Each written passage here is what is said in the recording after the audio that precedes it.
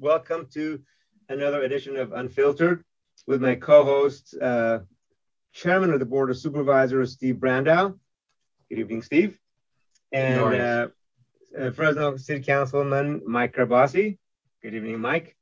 Tonight we have a special program with two co-hosts, or two panelists from GV Wire also. Bill McEwen, Director of All News at GV Wire, and David Taub, Senior Journalist. Welcome, gents. We're going to do a rapid fire round robin this evening. Talk about 5 or 6 different issues. So we're going to jump right into it. The Assembly and congressional races with lines redrawn. David, you did an article, I think was about a week or two ago. Kind of fill us in on that. What's happening? Who's moving around? And then, Bill, please feel free to jump in. Well, Darius, put out 2 today. It just seems like with the political earthquake news that last week of Devin Nunes leaving Congress, he's leaving in the middle of his 10th term, maybe by the end of the month, but you never know with Devin Nunes because he is the most silent congressman when it comes to actually revealing real information when a journalist tries to ask him. But we believe that Devin Nunes is going to be leaving December 31st, which would trigger a special election for his current seat. However, that's going to be running almost concurrently for the election for the seat next year, which will be under slightly different lines, or depending on how the independent commission is drawing them, majorly different lines. So if we're going to be voting in this election, it might be a little confusing in June. But almost immediately after Nunes announced that he will not be staying in Congress, he's leaving at the end of the month, many people said, we're interested. The main one is Nathan Magsig, the Fresno County Supervisor representing Clovis and the mountain areas. Also, State Senator Andres Borges expressed his interest. And Jim Patterson initially expressed his interest, the assemblyman covering Fresno. But today, he announced he will not be running, and he endorsed Magsig. So these are people who might be running in the special election, which could take place the primary around April, and the regular part of that election be in June, and you'll only be serving for about 6 months. And one other name that expressed possible interest was Fresno County Supervisor Steve Brandow. So, Supervisor, I got to ask, where are you? Are you going to be running for Congress? You still interested? Well, David, that's actually a really good question because I think it's only fitting that I make this announcement on GV Wire, right? Because I'm part of the Unfiltered show. But no, I'm not going to run for Congress this time around in this special election. So the pathway is clear for either my colleague or State Senator Borges or whoever else wants to enter the race. They do not have to fear Steve Brandow getting into that race. But so you're not running. You're not going to run for the special election, or you're not going to run for the regular election? Well, for sure, I'm not going to run for the special election, so I'm not getting all geared up about that. I'm going to wait and see what happens, what transpires when the final maps are drawn for all of the rest of the districts in California. But there's still a certain level of interest for me, but not in the special election. Now, that's probably the most common response I got when I asked potential candidates. Well, I'm going to be waiting for the lines to be drawn. It's a legitimate response. Now, for the journalists who've been covering these California Citizen District and Commission meetings, they've been happening almost every day for about 12 hours a day, because it's a big job to make the sausage out in public. And the journalists don't quite know how the commission is going to draw the lines. I don't even think the commission knows what they're doing. Because every time they think they have something locked down and they have preliminary lines, things change. So we can look at the website, wedrawthelines.org, and you have maps there. You can't say they're the final maps because lots of different factors with this Nunes seat. Some people are saying that, well, the proposed seat that would somewhat cover what Nunes' current area is would be more Democratic friendly. And some speculate that maybe that was a reason why Devin Nunes decided to take the money and run. But today, we have a story that causing the domino effect. Joaquin Arevalo has expressed interest for this congressional seat, which would cover South Fresno through parts of Tulare County, which if those lines hold.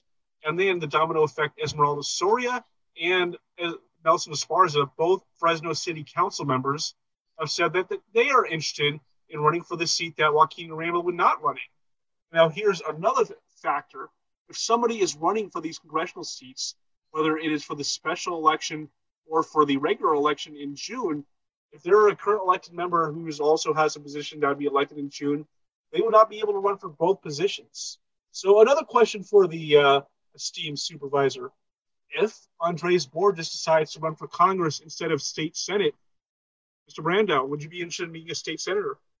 Well, David, that goes really back to my former answer. So I haven't even seen, and I would ask you're more of an authority on it than I am, probably from all your reporting on it. But I haven't even seen if the new state Senate seats have been finalized yet. And so I'm not familiar with whether that Senate district that Andreas currently serves in, I know it's going to change dramatically. I've heard that it goes down almost to Kern County in the new iteration. And so I'd have to check that out as well. Yeah, that's what the commission is doing right now. They're going Senate district by Senate district now to change the lines from their first draft. They kind of punted on the Congress. They were hoping to get the Congress lines locked down yesterday. That didn't happen. Now they're moving on to the Senate lines.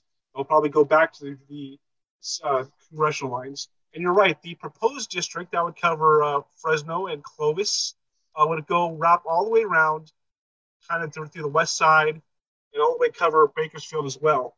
So, what does Clovis and Bakersfield have in common? I don't know. I don't think the commission knows either. I think drunken commissioners are what it has in common. Well, of course, there are no Central Valley commissioners. There's some from the Stockton area, but nobody from the Fresno Clovis area on this 14-member independent commission, which is why, they think Bakersfield, Clovis, North Fresno, sure, they have something in common, which I think people who live in North Fresno and Clovis, and Bakersfield for that matter, would beg to differ. So there's going to be a lot of domino effects. As Steve said, the most common answer depends when the lines are drawn, and those lines are supposed to be finalized by December 27th. And we'll see if that happens. If that doesn't happen, it could go to the courts. So we're going to see the domino effect, especially if Ramírez decides to run for that congressional seat, especially if Esparza gives up the council seat to run for assembly. Sorio is termed out of the assembly, so she's not really giving up anything to run. She can still serve out most of the remainder of her term to run for the assembly. Esparza can't. He would have to forego re-election. He'd still serve to the end of his term.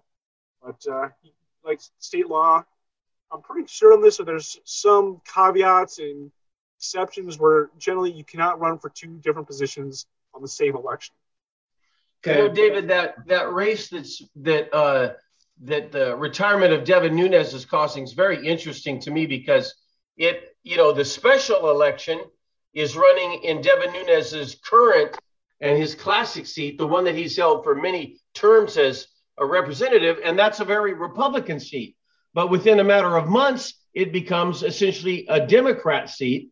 I'm not saying that it could not be won by a moderate Republican or somebody that is a Republican, but it definitely there's a dramatic change. So I could see why Assemblyman Joaquin Ramírez would be eyeballing that seat, for the future, because it's essentially a Republican seat now that's going to become a Democrat seat within months. Now, remember, to run for Congress, you do not have to live in the district. You just have to be living in the state.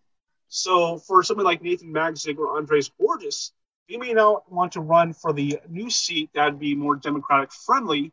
They may want to run for a seat that's right now just designated as ECA for Eastern California, which cover several of the mountain counties all the way to the Nevada border. It covers the western part of Fresno County. So they might want to run for that congressional district instead. Got it. So let's move on. Steve, unless if you have a comment back, let's move on to Mike, and then we want to hear from Bill. And then we're going to go to our next topic, right? Which is going to be cannabis shop and lawsuits. Right. Thank you, Darius. So when we were talking about redistricting a couple of shows ago, we talked about the impact of new lines have on residents. They get a new representative and to have them be included in the process. Well, since the news of Congressman Nunes' retirement, it's been musical chairs, and everyone's plotting and planning what they want to do. And, you learn a lot when you are in office. And I have to admit, for about 5 minutes, I started flirting with it. And I thought, what am I doing? I thought about the things I have yet to accomplish, like Veterans Boulevard, and we're making a lot of progress on that today. So it's interesting to see what's going to happen. There may be vacancies on the city council because of that, and that'll change a lot of things in this city. So, question for you, Mike, and for David and Bill. Cam Malloy has a really good point, and she has a question. She said this could be a lot of taxpayer money wasted on these special elections. Can we just leave the seat open? No. And, no. Hold on one second, Dave. Can we see what are the pros and cons of leaving the seat open, and what are the laws? David, it sounds like you have an answer for that. The con is it's illegal. Okay. Denying the citizens a chance to vote. There is one scenario where the seat can be remained open. It depends if it becomes vacant too far along in the process. Right now, for the June 7th election, the primary, or if somebody gets more than 50% for the city council races, the deadline to file is March 11th. That's the deadline to file for any position in the June election. So if a vacancy happens beyond then, there is an opportunity to leave that seat vacant until the people fill it. But whether it's an empty congressional seat or an assembly seat or a state senate seat, by law, the governor calls for a special election. But if it happens after March 11th, which is the magic date for 2022, then he can leave it open. But con, it's you leave the seat open. For Bill and David, wouldn't it be for retention, employee retention for the residents? Wouldn't it be appropriate to charge a fee if you're an elected official, like the city council, and then you cost a special election? That's expensive to the taxpayers. I mean, is that something that you think we should have, Bill? So I'm going to bring up the situation from a couple of years ago when Henry T. Perea left early. Virtually every Republican in Fresno County and beyond was saying that Henry T. should take the cost of the election from his ample campaign war chest and give it to those jurisdictions that were involved. We haven't heard a word about Devin Nunes doing this. I haven't heard a Republican yet say that Devin Nunes, who has many, many, many millions of dollars in his campaign war chest, he should give Fresno County the approximately $550,000 that it will cost for this county's cost for and of course his district covers other counties as well. So you bring up a good idea, Mike. It'll never happen. Politicians aren't going to vote a tax upon themselves or pass that kind of legislation. But I think it's just fair. Republicans say Democrats should do it. I know Democrats are already saying Nunes should do this, but it'd be nice if some Republicans stepped up. That idea, his campaign can really afford it. The other point I would like to make is Fresno and Bakersfield are the anchors of the central and the far southern San Joaquin Valley. And if maps put them together, it will really dilute our political power. The way it stands now with the anchor for seats and, areas moving towards Fresno and Fresno being the anchors, for some areas north but also moving towards the south, we have considerable power in the Assembly, the Senate, and in Congress. And if these maps that put Fresno and Bakersfield together are diluted. Question for David from Inga. Is there a change with the McClintock seat? Do you know? Yeah, the proposed line right now would actually somehow they found enough population to almost create a new seat in the northern part of California. And that seems to be ideal for McClintock to run. And that would kind of save that ECA seat that I was referring to earlier, somebody like Max Ziegler Borges. Now, the commission was debating yesterday where to put Roseville, which I believe at the last check was McClintock's hometown. Should it be in that new district or should it be in the ECA district? Of course, like I said, it doesn't really matter because you don't have to live in the district to run for Congress. Just to add to the point that Mike brought up, should people have to pay to if they bail out before for the special election? David Roll from the Fresno County Democratic Party made a good point on one of the weekend shows that, in essence, that'd be creating an exit fee for somebody who wanted to leave. And is that fair? Especially if people want him out, you really want him, to have to debate, have to pay an exit fee to leave my seat versus just leaving. Sometimes that's the price of democracy. It's very fair. I mean, if they had to pay 10% of their campaign funds for causing an election, they would think twice. And this is Republican or Democrat. I think it's very fair. It's kind of a undue bondage, servitude. But the thing is, they're moving on. It's only if you cause a special election to run for another office. So. Okay, anytime you leave an office, it's a special election early. Let's move on to the next topic: cannabis shops and lawsuits. Mike, I think this was one of your items. No, but it is an item facing the city council. We've discussed this before on general terms. With this process, it being such a lucrative business, we are going to get sued. People are going to be unhappy, and they're going to make, determinations. We had a few people that came forward, and the council rejected 4 of the applicants.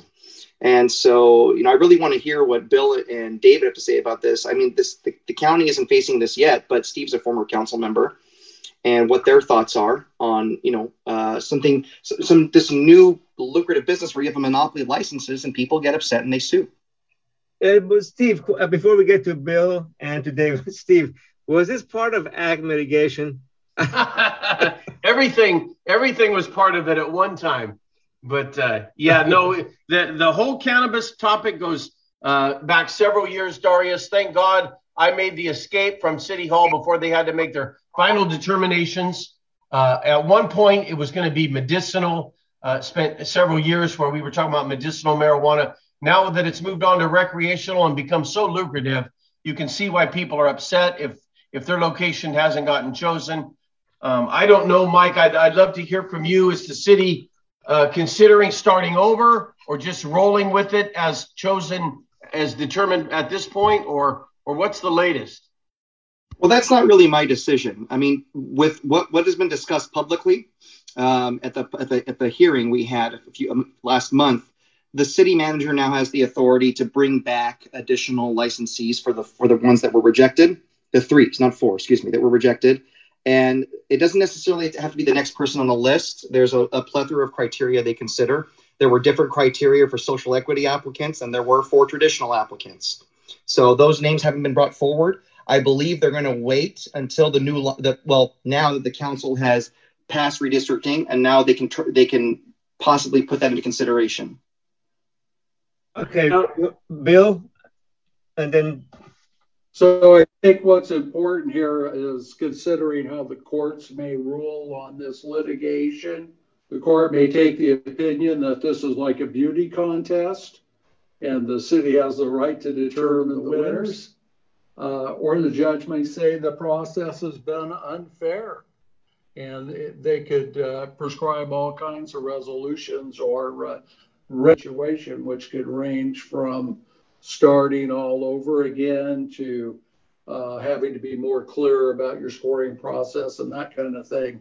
My question for Mike is, given that the city has been banking on these dollars for help for law enforcement, help around neighborhoods to police these shops and the like, are we going to have shops in 2022, or will it be 2023, or will it be 2024? What's your feeling on that? Well, just my personal opinion as a council member, I've not been banking on this money because I think there's going to be costs we're not considering with the impact they'll have. It seems like things are moving forward.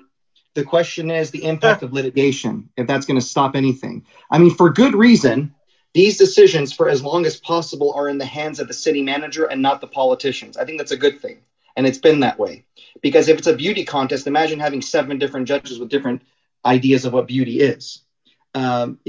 It's legal. People voted on it. We have to follow the law. But at the same time, there is a criteria, and it looks like no matter who you are, whether it's your Fresno or another city, there is going to be a level of subjectivity because ultimately it does go to the city council. And each council member will say, well, because of X, Y, and Z, it may work in my district or not. And that happened in my case. Mike, what's a social equity advocate? So That's from Inga. Sure. So 3 of the 21 licenses that we have in the city of Fresno are what's called social equity applicants. These are applicants that meet, David, there are 3 currently right now, aren't there, of the 21 licenses? There are 4 currently, but it's not limited. You're limited to no, I apologize. 1 out of every 7. I didn't mean we're limited. We have 3 right now that I'm aware of, unless there's one I missed, David. There's 4 currently. Okay, well, I just know there's 1 in District 2, 1 in District 1, 1 in District 3. So these applications have a different set of criteria. You can have been a veteran. You can have been convicted of a cannabis-related crime that's no longer that crime anymore. And there's special training and resources. There's fee credits for the fees. It's basically trying to help people that have been impacted by cannabis to be able to become owners and start their businesses. All right. Bill, you had, I think, a comment on this, and then we're going to move on. So my last observation on cannabis is that Fresno is one of the last major cities in California to adopt it. And meanwhile, a lot of cannabis shops have not been profitable. The industry is asking for a cut on the cultivation tax. And people in Fresno that want medical marijuana or recreational marijuana, they're getting it. They're having it delivered to their house. And the pandemic has changed the way that people purchase things. A lot of people, it's the convenience of having it delivered. So my prediction is we have 21 shops in Fresno. We're going to have changes in ownership. We're going to have some that are successful, but many won't be. Okay. The black market will still be successful. But yeah, here's what I would say. Look, is thriving. Here's what I would say. I mean, there's always a risk with the black market, and I'm hoping there's a convenience factor because access to medicinal marijuana is important. I do support that. Recreational, I'm not comfortable with, but medicinal, it's a lot less invasive than opiates, and we're having an opiate crisis and fentanyl crisis in this country, in this state. So, it's a business. The business has to be lucrative. I did not support going to 21 licenses because I was worried we'd oversaturate the market. We're going to find out what happens, but at some point, there's market forces. Okay. All right. The tax on marijuana sales is like 10 or 15%. Does anybody know? About that. The city keeps some of it, and then some of it goes to the state. Mm-hmm. Something like that, yeah. And so a lot of the money the state has comes back to the municipalities or in the social equity applicants or different groups like that too. So the question, if these are going to be delivered, do you even need cannabis stores? If you can get Bill said you can just call and get it delivered. So I don't know, Amazon, especially if Amazon gets into that business, this may be a moot point. Okay, let's move on. We're going to jump one item and talk about mask mandates, and then we're going to go back to the January 6th panel, the votes for contempt charges against Mark Meadows. So let's do mask mandates, which rolls out tomorrow. Right? Is that correct, team? Everybody's got to wear a mask tomorrow inside your home. Heavens no. Or not. Okay. Except for Clovis. Except for Clovis. Right. All right. Who's gonna take this on? I'll take it on. It's deja vu. It's deja vu. I mean, we're gonna see now that you can't enter Costco. They're gonna be the mask enforcers. Remember, everybody had a mask indoor mandate except for Clovis. That nobody was enforcing it in Clovis. Who's gonna make Clovis so these restaurants and these businesses in Clovis do it? I don't think there's a mechanism. I've been trying to ask the state health department who's putting on this mask mandate. Well, what about houses of worship? They can't give me the answer. It's technically public meeting places. Okay. But is a church, is a mosque a public meeting place? I can't get a straight answer for them. And we know how that went last time. Churches aren't going to be meeting outdoors this time of year.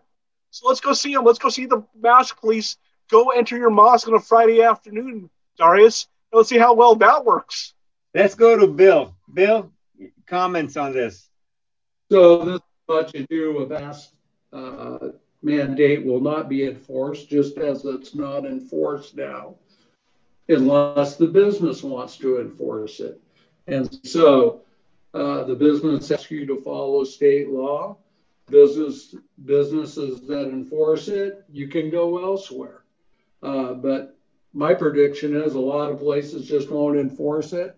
We don't have the kind of law enforcement needs doing what. America's attitude kind of is we've moved on from the pandemic. So I think Newsom did this because he thinks it's good policy, but everybody's just going to look the other way. So people that are up in arms about a mask mandate are looking for a reason to be angry. Okay. Anyone else? Yeah, Darius, I want to say again, because I'm already getting phone calls about the county's role. The county is not going to be in the enforcement business. We have not been in the enforcement business to this point, and we're not at this late date when everybody, I agree with Bill, everybody's burnt out of the COVID-19 issue. The county is not going to get in the enforcement business. So if Governor Newsom wants to really add some teeth to this and make it functioning, then he's going to have to find a way of enforcing it. And so I think it's all BS. I think he's not even intent on that in the middle of the holiday season. I think it's more of just a political and educational campaign opportunity for the governor. I think he believes in it. That's not what I'm saying. But I don't think he's seriously expecting that we think that he's going to enforce it. So the odds are he just wants people to be more aware that the COVID numbers are going up. And I don't have a problem with him trying to make Californians aware of that. But I don't think he's truly going to be enforcing this. And I don't think people have a lot to worry about. And certainly the county of Fresno is not going to do anything about it. Two points. One from, actually, let me start with a shorter one first. From Inga. She said, we're going to have a lot of people with dirty masks running around in stores again. They touch the mask and they touch everything else. That's a good point. And then we have a counterpoint on that. Michael Schwabenland says, before we close, we want an opinion from Board Supervisor on the Fresno Board of Soups not following 50% of other California counties in mandating masks. Steve? Yeah. Well, for starters, Fresno County is not too far out of line with what other counties are doing in the Central Valley. Okay. So the Central Valley region, for sure, and it might not be to Michael's liking, but we are certainly not following the city of San Francisco. We are also not allowing flash robberies at our jewelry stores. And we're not allowing homeless to defecate right out in front of law firms. So there's a lot of things that San Francisco does that we're not doing here in Fresno County, and we're really damn proud about it. Okay. Anybody else before we move on? Sure, Darius. So one thing I've learned in the last couple of years when it comes to good policy, there's a handful of things you have to ask yourself. And one of the questions is, can we enforce this policy? I wish I could understand what they're thinking at the state, because it's kind of convenient that they're passing this rule while kids are going to be out of school. So it's not going to be as much of an issue in our schools, which is very controversial. But look, in my personal choice, I have my mask. I still do wear my mask. I think it helps me avoid the flu. I believe, like with washing hands and good hygiene, it has helped me be less exposed to COVID. And there's a lot of things we can do, but nothing is foolproof. Nothing is perfect. I chose to get vaccinated. It's worked for me. I'm glad I did that, and I encourage others to do that. But there are some things that you can't just mandate. You have to get people on board. And if we pass this policy, our violent crime right now is really high in Fresno. I cannot divert public safety resources or even code enforcement for that matter on this issue. We just have no way of enforcing it. And we have to really appeal to people to do what's right and convince them of the merits of wearing a mask. And if we can't do that, then the consequences are on our society, and that's just the way democracy works sometimes. Hey, Darius, I'd like to respond to Mike. So when you think about the city of Fresno, there's a lot of young potential Gavin Newsoms over there. Or I don't know how you say, I don't know what the Spanish translation for Gavin would be, but there's a lot of potential liberal policymakers over there. And when the first mandate came out, Mike, this doesn't affect you, by the way. But you can certainly pass on my question to your colleagues. Why shouldn't they be getting serious about this new strain of COVID and shutting everything down again? I mean, that's what they did 18 months ago. So I thought they were real believers, or were they just political fakers? I'll have to defer to them for that. Yeah, that wasn't aimed at you. That wasn't aimed at you, my friend. That was aimed at the true believers over there that were bringing a lot of pain to our community. Right. Well, Councilman, are you guys going to use this as another excuse to close down City Hall again? There's no talk of that, David. I don't imagine that be the case. Okay. Though they might use the two or three times, in the summer. Okay, we're going to move on. Okay. Because we got two more topics. January 6th panel votes for contempt charges against Mark Meadows. Mike, you put this on? Yeah. So this is really interesting. I mean, the evolution of the debate for the riots we had and the looting regarding George Floyd and then now the January 6th riots. We're about to have the 1-year anniversary. And it's really interesting. So recently, Jesse Smollett, the actor who lied about being a victim of a hate crime, a lot of the media was saying, well, Don Lemon, he backed them up and now he's recanting.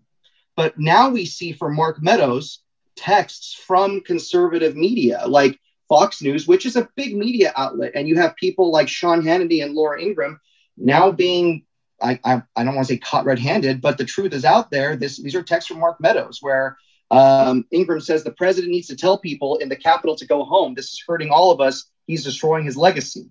Sean Hannity writes, can he make a statement, ask people to leave the Capitol?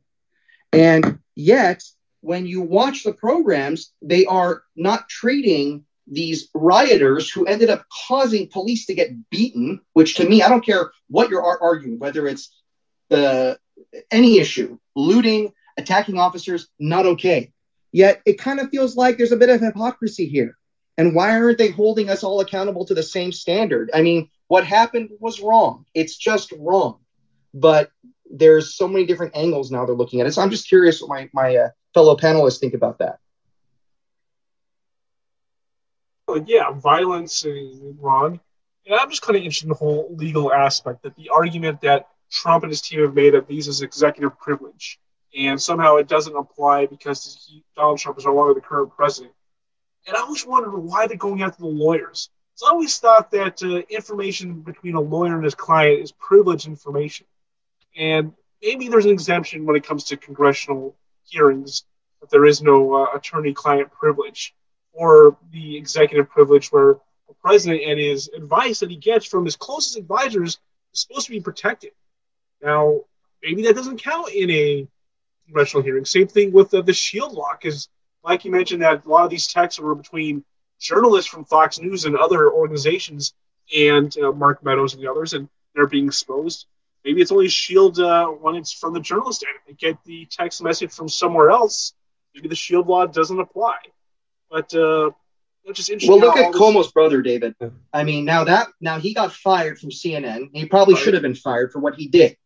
Now, this isn't quite the same, but are these journalists being honest with their audience? The Fox News audience is a very strong base, is very powerful. It's a big microphone to have. Yet they're not being they're being a bit disingenuous. Would that be a correct statement?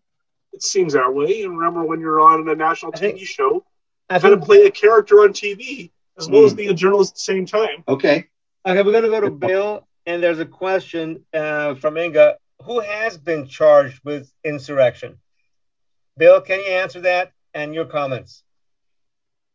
So no one's been charged with insurrection. Hundreds of people have been charged with various other crimes, assault on police officers, all kinds of crimes like that. And we saw yesterday that the man that went to Washington, D.C., all loaded up with guns and clips and bullets and the like, and who said, he wanted to kill Pelosi, he received 28 months in prison, and his lawyer's defense was that he didn't mean it, didn't buy it. And it's the same judge that's involved in hearing many of these cases of people that were involved in the Capitol riots. A point I would like to make from the past conversation is Laura Ingraham is not a journalist. Chris Como is not a journalist. They're opinion people. And there is a distinction there. All opinion should be marked opinion. All news stories should be written straight. All in that. And, what this case really about is the extent of executive privilege. And what the judge has ruled in this case is that it doesn't with Mark Meadows. And what's interesting to me is he already turned over all these texts. So it's kind of like, he revealed what was going on that day. And now it seems like he's trying to back away from it. Okay. Any final comments on this from any of the panelists before we move on to our final topic? Yeah, Darius. So I'm kind of a latecomer to this item. I don't watch Fox News. I don't watch CNN. I really detest both of them. But so when I found out we were going to talk about this tonight, I wanted to look it up. So I looked it up. So I guess some reporters who had close connections with Meadows texted him some stuff. Hey, there's a major problem breaking out. Why aren't you doing anything? Or why can't Trump say something? But in all reality, I didn't see any place where Meadows responded to any of them. And so I don't know how it falls out on Meadows. I just don't get that connection. I mean, they remain silent about it. I guess that's the worst you could say. They hadn't devised a response yet, so I don't know. So I'm not sure where Congress takes this. Now, I get what Bill's trying to say now. I guess Meadows is finally saying, hey, I'm not going to talk about this anymore. So maybe he could be held in contempt at some point. I'm not sure, but really, I guess I will be the one voice on the panel tonight that says, in all reality, for me and for many people that I connect with, we're pretty quiet about this one, but it's really much ado about nothing. So there you go. Okay. We're just quiet. We're just going to let you guys continue hunting down Trump until you kill him. But we understand that's going to happen. But in all reality, we don't think there's much here. Those are really good points, Steve. So I use the word riot, not insurrection. I know people use the word insurrection. To me, something bad happened on January 6th. And getting to the bottom of that is really important. It's a criminal matter, but it's gotten so political. And, I agree with you about Fox News and CNN. I don't watch them either just because Bill's right. They're not journalists. It's all commentary. That's really all it is. You guys both watch GV Wire. We do. Yeah. Because it's the only source of real local information written. As long as I've known Bill McEwen, he's had that stand, Mike. And that's one thing that I really appreciate about Bill. Now, we don't always see things eye to eye, and we've had many debates over the telephone. But I think Bill McEwen's really expressing it correctly. There's so very few journalists. Right now, I don't believe that our local newspaper is full of journalists. They're full of people who have opinions. And then that just gets promoted. This is one of the reasons I quit watching Fox News a couple of years ago and CNN as well, is really you're just getting the opinions of overpaid people. And there's not a lot of true, in my opinion, journalism going on. It's showmanship. Yeah. Can I ask Bill a question? Yes, because we're going to move on to the last item after this. Go, Mike. To play devil's advocate, I agree this is a legal matter, but if Mark Meadows was to go and testify, would it be a circus where it's just predetermined questions, or would it be a fact-finding mission what did you mean when you texted this, or what was your interpretation of this? I mean, what is it going to be? Because I'm very interested in the facts. I'm tired of the circus. I think that's really hurting this country. So my answer to that would be it's Congress, so it won't be political. It's designed to embarrass Mr. Meadows, questions intended to embarrass President Trump. But I think the overarching goal is to find out what the president's role was in all of this. And unlike Supervisor Brandow, I do about nothing. We had multiple deaths from that. We have peace officers committing suicide. It was a terrible event. All you have to do is, if you watched it, watch the video since. It wasn't just a little people got out of hand to this because my family's in law enforcement. But I have to remark, I mean, the one lady was killed because she was going to go into that very secure area and she ignored all the officers' orders to halt. But I'm amazed at how restrained the police force was that day. They would have been justified to bring out their weapons and start firing. And Bill, you made a good point. I can't say much ado about nothing. It was a very big, very dangerous event and very embarrassing to the United States of America. I've lived all over like a banana republic that day, and leading the charge on this were a bunch of losers who were looking for a reason to be angry. And if you look at the criminal histories of all those people involved, no, they're not. And finally, the people involved in that, they don't understand the Constitution. They always talk about their rights. I doubt that they've ever read the Constitution. And again, Congress has every right to get involved in this and get to the bottom of it. The American people deserve an answer. Great. Well, so Bill, I want to respond to Bill there a little bit. Because here's one of the things that we disagree on. And in all reality, Bill, I agree with some of your statements right there, out of hand. I think there was a lot of goofy people involved, and I have no problem with them getting prosecuted. And if they broke the law, they should be prosecuted. There's a lot of weird stuff that happened on that day. There were a lot of places at the Capitol where people were invited in by law enforcement. So I'd love to hear it all settled. But do you think it was also an insurrection, Bill, when up in the downtown of Seattle, people declared that they were no longer part of the United States of America and set up their own government? Do you think that is also insurrection worth prosecuting? So, I mean, you're using a common debate trick here, which is to point to something else and try and compare it. That's a totally different situation. What was the context? They were going to officially confirm Joe Biden as president. President Trump had directed people, and he tried to direct Vice President Pence not to affirm Joe Biden. What happened in Seattle? That's crazy. It's wrong. The people involved should be prosecuted to the limit.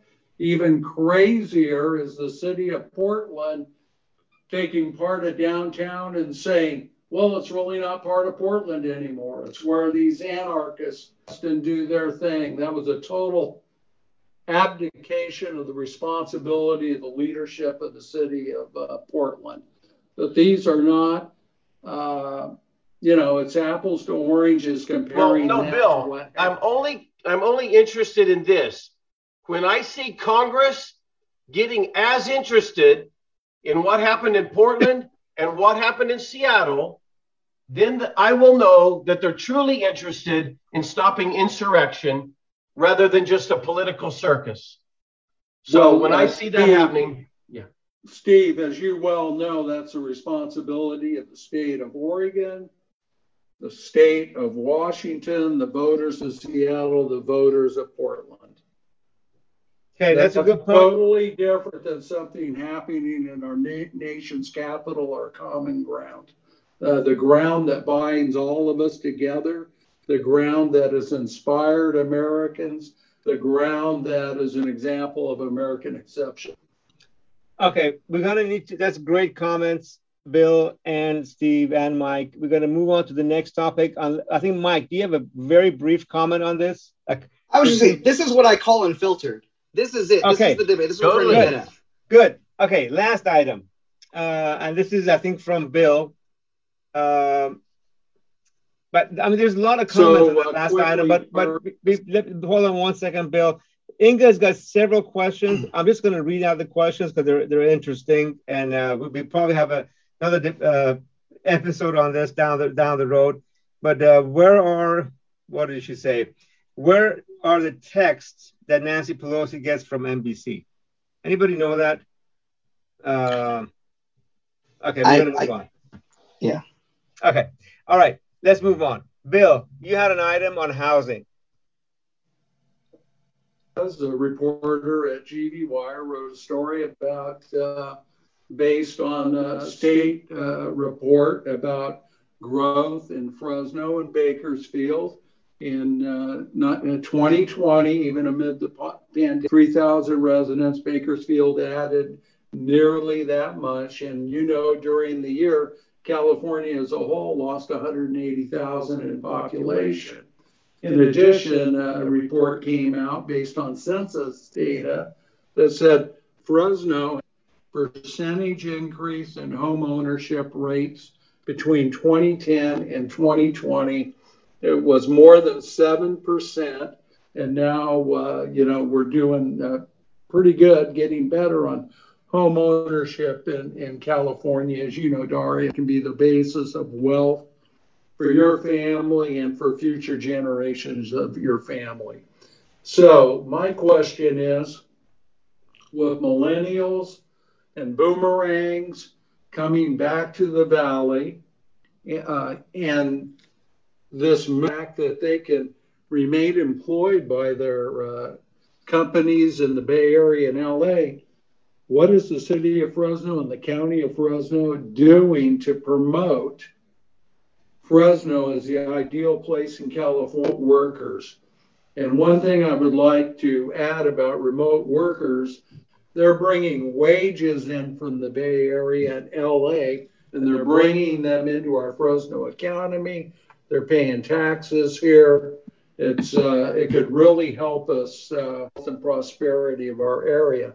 And I know that the supervisors and the councilmen are so busy putting out fires and attending to the needs of their constituents. But when do they have time to think about a big policy issue like this and interested in pursuing? Mike and Steve, that's for you guys. Yeah. No, this is important. This is not I know what you're saying, but this is not necessarily like a big policy issue. This is an opportunity. So I think it's fair to say Steve and I, when he was on the council and now me on the council, we get really frustrated because we should be building more, not just in downtown, not just in North Fresno, but throughout the city. We get in our own way, and it's really frustrating because I want to go to an employer and say, come to Fresno. We have second greatest river in the states here, all kinds of activities. Yosemite's close, the Sierras are close.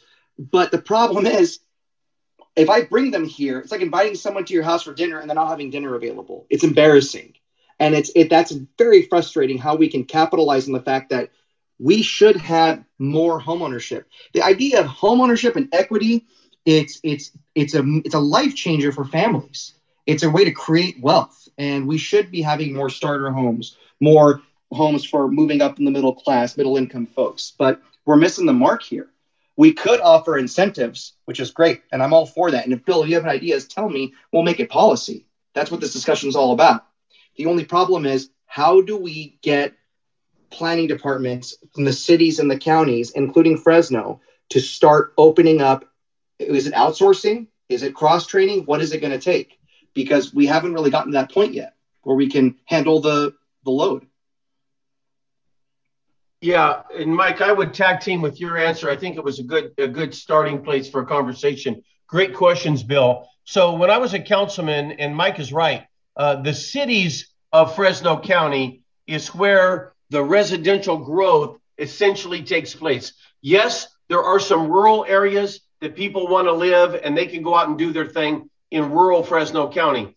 But the cities, and I'm not just talking about Fresno, I'm not just talking about Clovis, but Kerman and Selma, this is where residential policy is set and developed, and neighborhoods can come in and connect to city services and connect to school districts. So that is really the purview of the cities. At the county level, we don't quite deal with that at that level. But I will tell you this, and Darius, I think you know this, there is a growing demand for the county to get in the game of residential development. And one of the reasons is the failure of our cities, and mostly the city of Fresno, to advance that systematically. Now, I'm not actually blaming the current council or the current mayor, but I know that Mayor Swearingen had a very limited view of development that was strictly an infill package, and we passed a 10-year general plan document based on that. Now, that has already shown, after just a few short years, to have so many flaws in it. But in reality, the problem is so complex, it even goes beyond that. It goes to policy that's being set in Sacramento that does not bear witness on the streets of Fresno. In other words, the policy that they're talking about to increase housing in Sacramento is not working on the streets of Fresno, in my opinion. So we still have not yet got down to the root of the problem of why we are not building residential neighborhoods anywhere near the magnitude that we need to build them. So in my opinion, we're going to continue to struggle and talk about this issue ad infinitum until people understand what drives development and get out of the way of those processes. That's my humble opinion. I got a comment on that, Steve. Great points. Great question by Bill, and answers by Mike and you. So part of the challenge to getting new projects approved in California is what we call NIMBYism, not in my backyard. Folks don't want development to occur next to their existing homes. You live in an area that's got an open field next to your home. You want to build as a park. I have so many of our neighbors in areas where we build or getting ready to build tell me, you know what, just build a park. And of course, as soon as I tell them, parks are a great hangout for homeless, they go, oh shit, maybe we shouldn't do that either. But part of the issue is the process you have to go through to get housing projects approved in California, which takes, you got to go through all the environmental analysis and studies. And really, by and large, most of them, if not all of them, make sense. But that process also sets you up for litigation from anybody that wants to stop that project. But parallel to that, Denise Macros has got a great point. There are currently 45 million millennials between 26 and 45 that are in the prime of their employment years, and a huge opportunity for Fresno to attract this demographic, which could come in here, work and live and play and spend money. We know we have a hard time finding the right team to work for most of our companies. That's subject to future articles coming up on GB Wire about some of the educational challenges we face.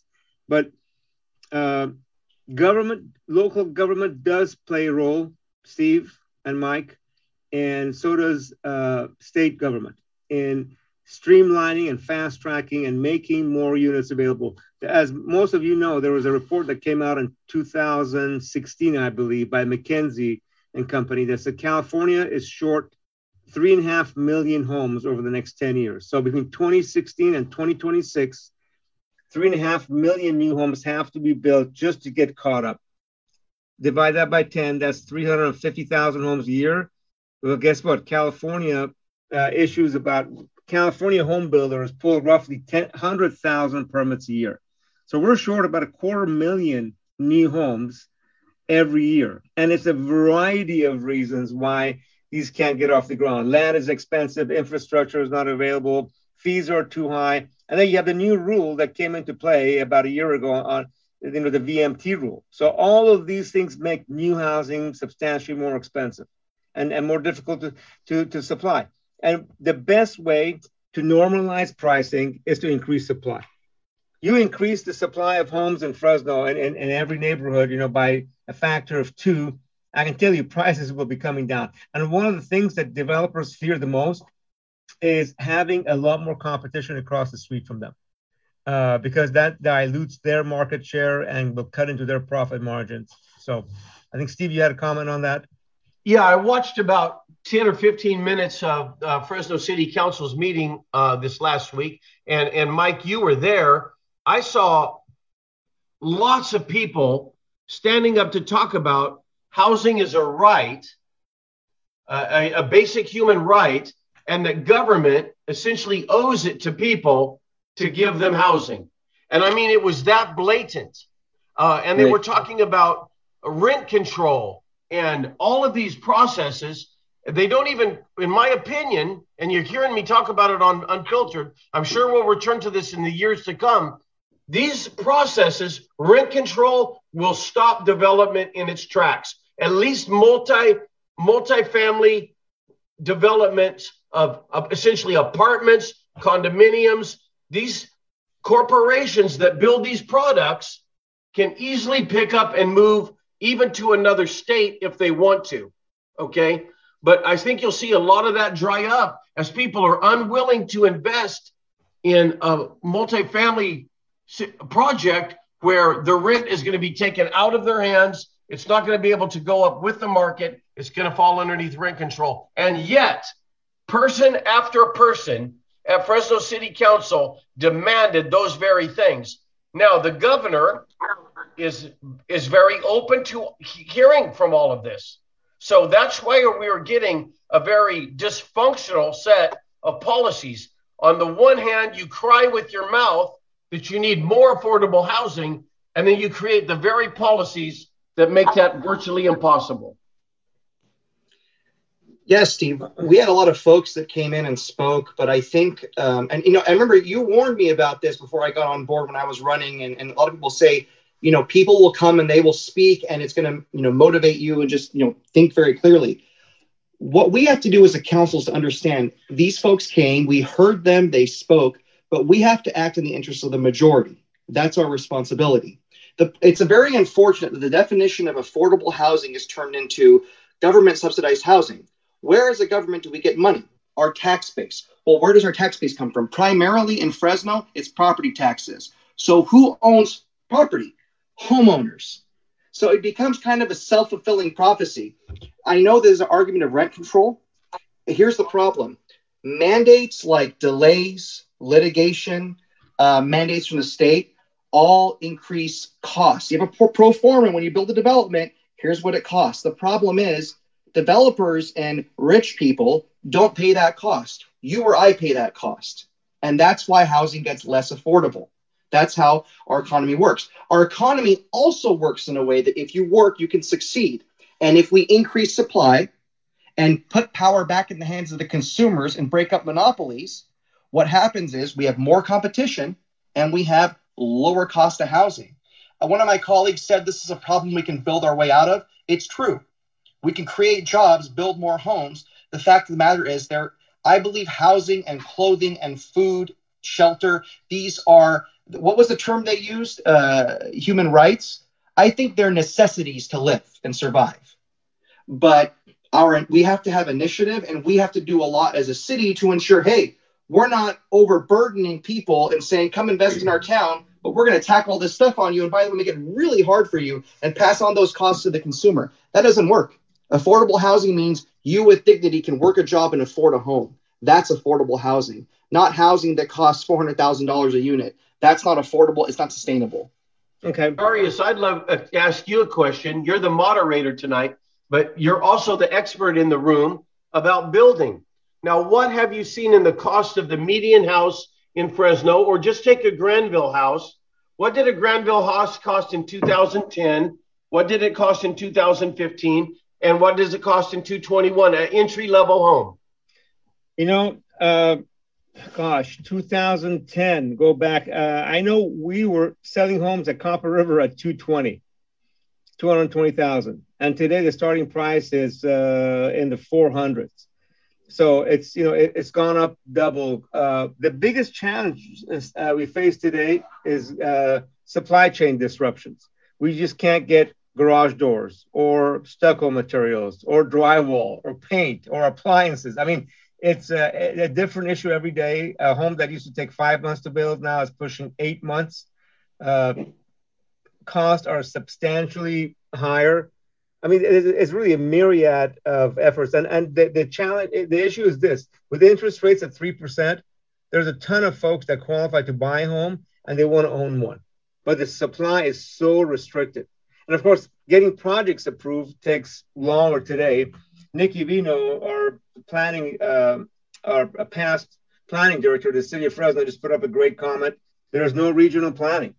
And that's a really good point. If the cities kind of came together and go, okay, how do we grow together? How do we have great transportation projects that link us, jobs projects that supply the jobs? How do we work together to provide employment, shelter, education, and recreation for the valley residents?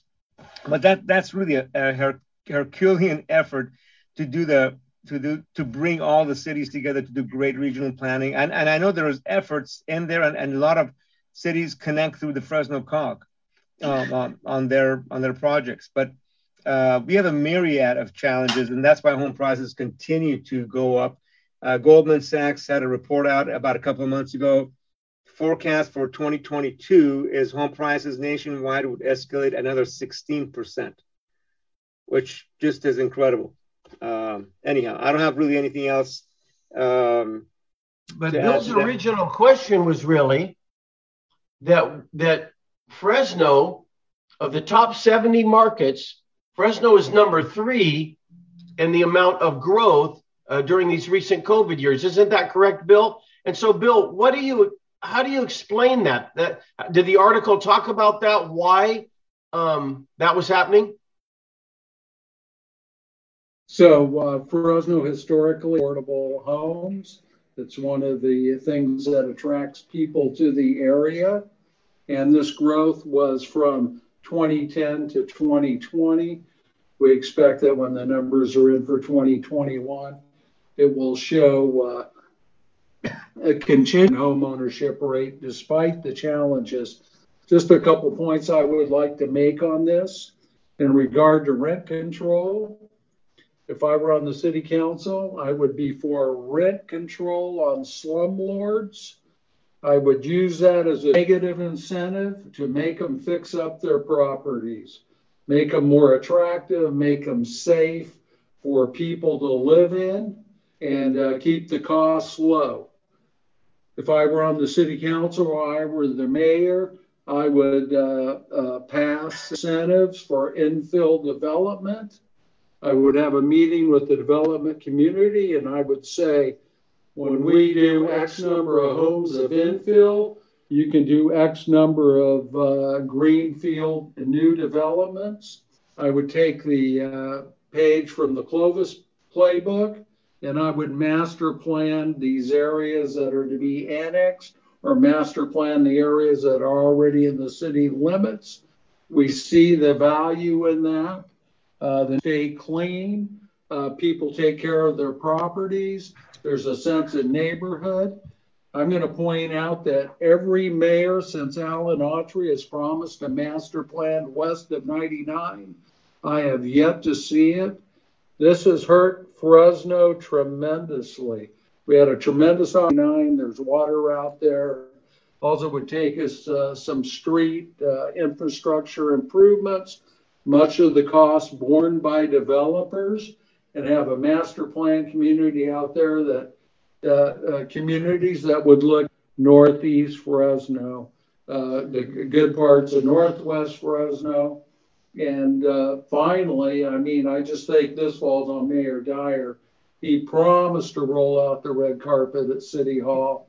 I haven't really seen. We need someone that can get this development department to produce or work in partnerships with developers on good good plans that produce good housing stock, that produce goods. And finally, it's incumbent on our leaders to not give in to NIMBYisms, particularly on multifamily. We have great needs for housing in Fresno for all kinds of price points, whether it's to rent or to own. And I truly believe that Fresno could never solve this problem because of our great water situation. I know I'm not supposed to say that, but as for a suburban area, we have the best state of California. We're blessed to be right where the Kings River and the San Joaquin Rivers come tumbling down out of the Sierra. It produces a great aquifer. We take care of that aquifer and manage our water right. The jewel of a city, especially you throw in how we're centrally located, how we're hooked to transportation. These are all things that are possibilities. I think we've been beaten down for so long that we don't look at these options. We need to provide for everybody in the community. You hate rent control. I think there's a way to use it as a tool for the slumlords, to punish them and force them to make the decision to either improve their properties or have the onus of rent. Builds a beautiful multifamily complex. There's no need for rent control there. And so, again, I'll get off my soapbox. We're going to Mike and then Steve. And then we're going to... You made a good point at the end. If we're doing our jobs right, there's no need for rent control. My worry is, look, people, like we saw this musical chairs thing where everyone's running for another office. I'm worried about the kick the can down the road concept where to appease certain groups to get votes for a future election, if you give them the power to enact rent control for slumlords, that's an important point. But you've opened the floodgates to slippery slope, and then we're going to actually prevent people from investing in this community. But you hit the nail on the head, getting the planning department to work, actually having red carpet after we do the work to get things flowing. But here's the other thing. Infrastructure, West 99. So we just had a couple items on the agenda regarding opening up 99 to more development. We went out the West area steering committee plans coming forward finally, which is a good plan for West 99, but we need people to invest out there. We need infrastructure, Veterans Boulevard. I was really, I think people are surprised if they would understand that a lot of these street lights and street improvements, it's not just paid for by hardworking taxpayers to pay taxes. Developers front that money. That is developer initiated. Those millions of dollars of expenses come from investors. So if we have rent control and mechanisms like that, yeah, it's a lazy way to start the problem and kick the can down the road. But it's not sustainable, and we're actually going to push those dollars away and increase the amount of time we haven't forgotten Fresno West 99. Steve?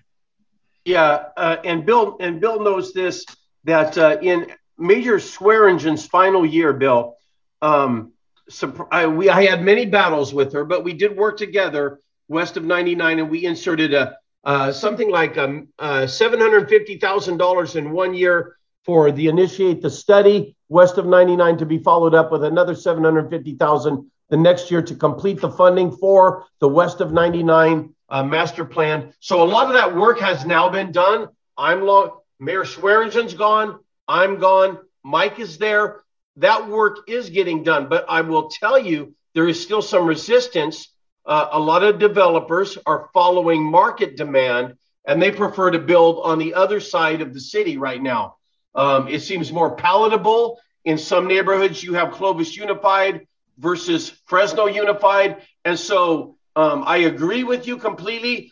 There have been great steps made in that direction, and I believe that things have been done that will open up west of 99. But the city of Fresno would probably be well served to take some of their ARPA dollars and front load infrastructure west of 99, build some of those streets you're talking about, Bill, bite the bullet so that it's not all on the back of developers and future homeowners, and jumpstart some of that, because there is a huge demand to go on the east side of the city of Fresno. And so that competition is really damaging or hurting west of 99, in my opinion.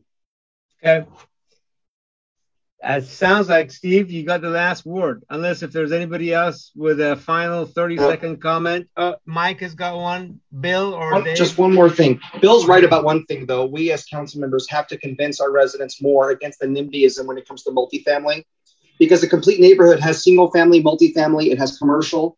So he is right to call us out on that on the council. We're going to have to do more to convince folks to, within reason, accept different types of housing throughout this city if we're in a housing crisis.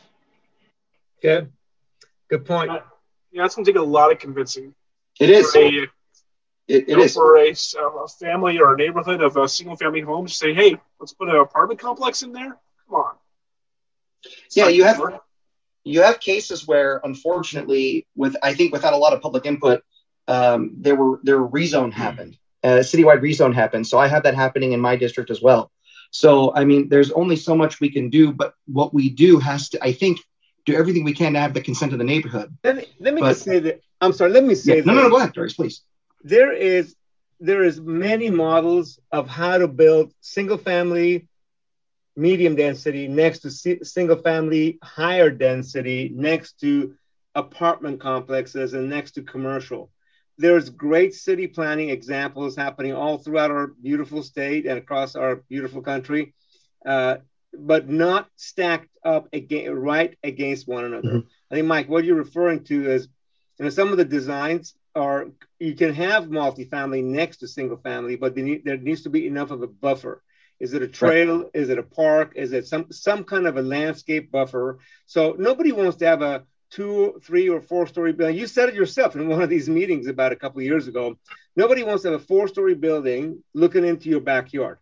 And homeowners get that, and we get that as home builders. But there's a way to transition from these different densities so they become compatible. And by the way, I can tell you this: most of our homeowners want to have walkable communities. They want to be able to get out of their house, walk to a park in their neighborhood, and also walk to a local store or restaurant, grab a few things or grab dinner and go home. So what we call complete neighborhoods, a combination of single family, multifamily, and commercial, all walkable.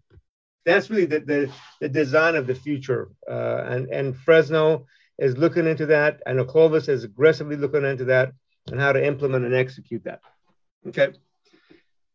Any other comments? Because we're already 10 minutes over by anybody? No? Okay. Have a great week, everybody. On behalf of all of us at GV Wire, have a healthy and prosperous week. Yeah, we're all getting ready for Christmas the following week. But we'll see you all next Tuesday. Good night and take care.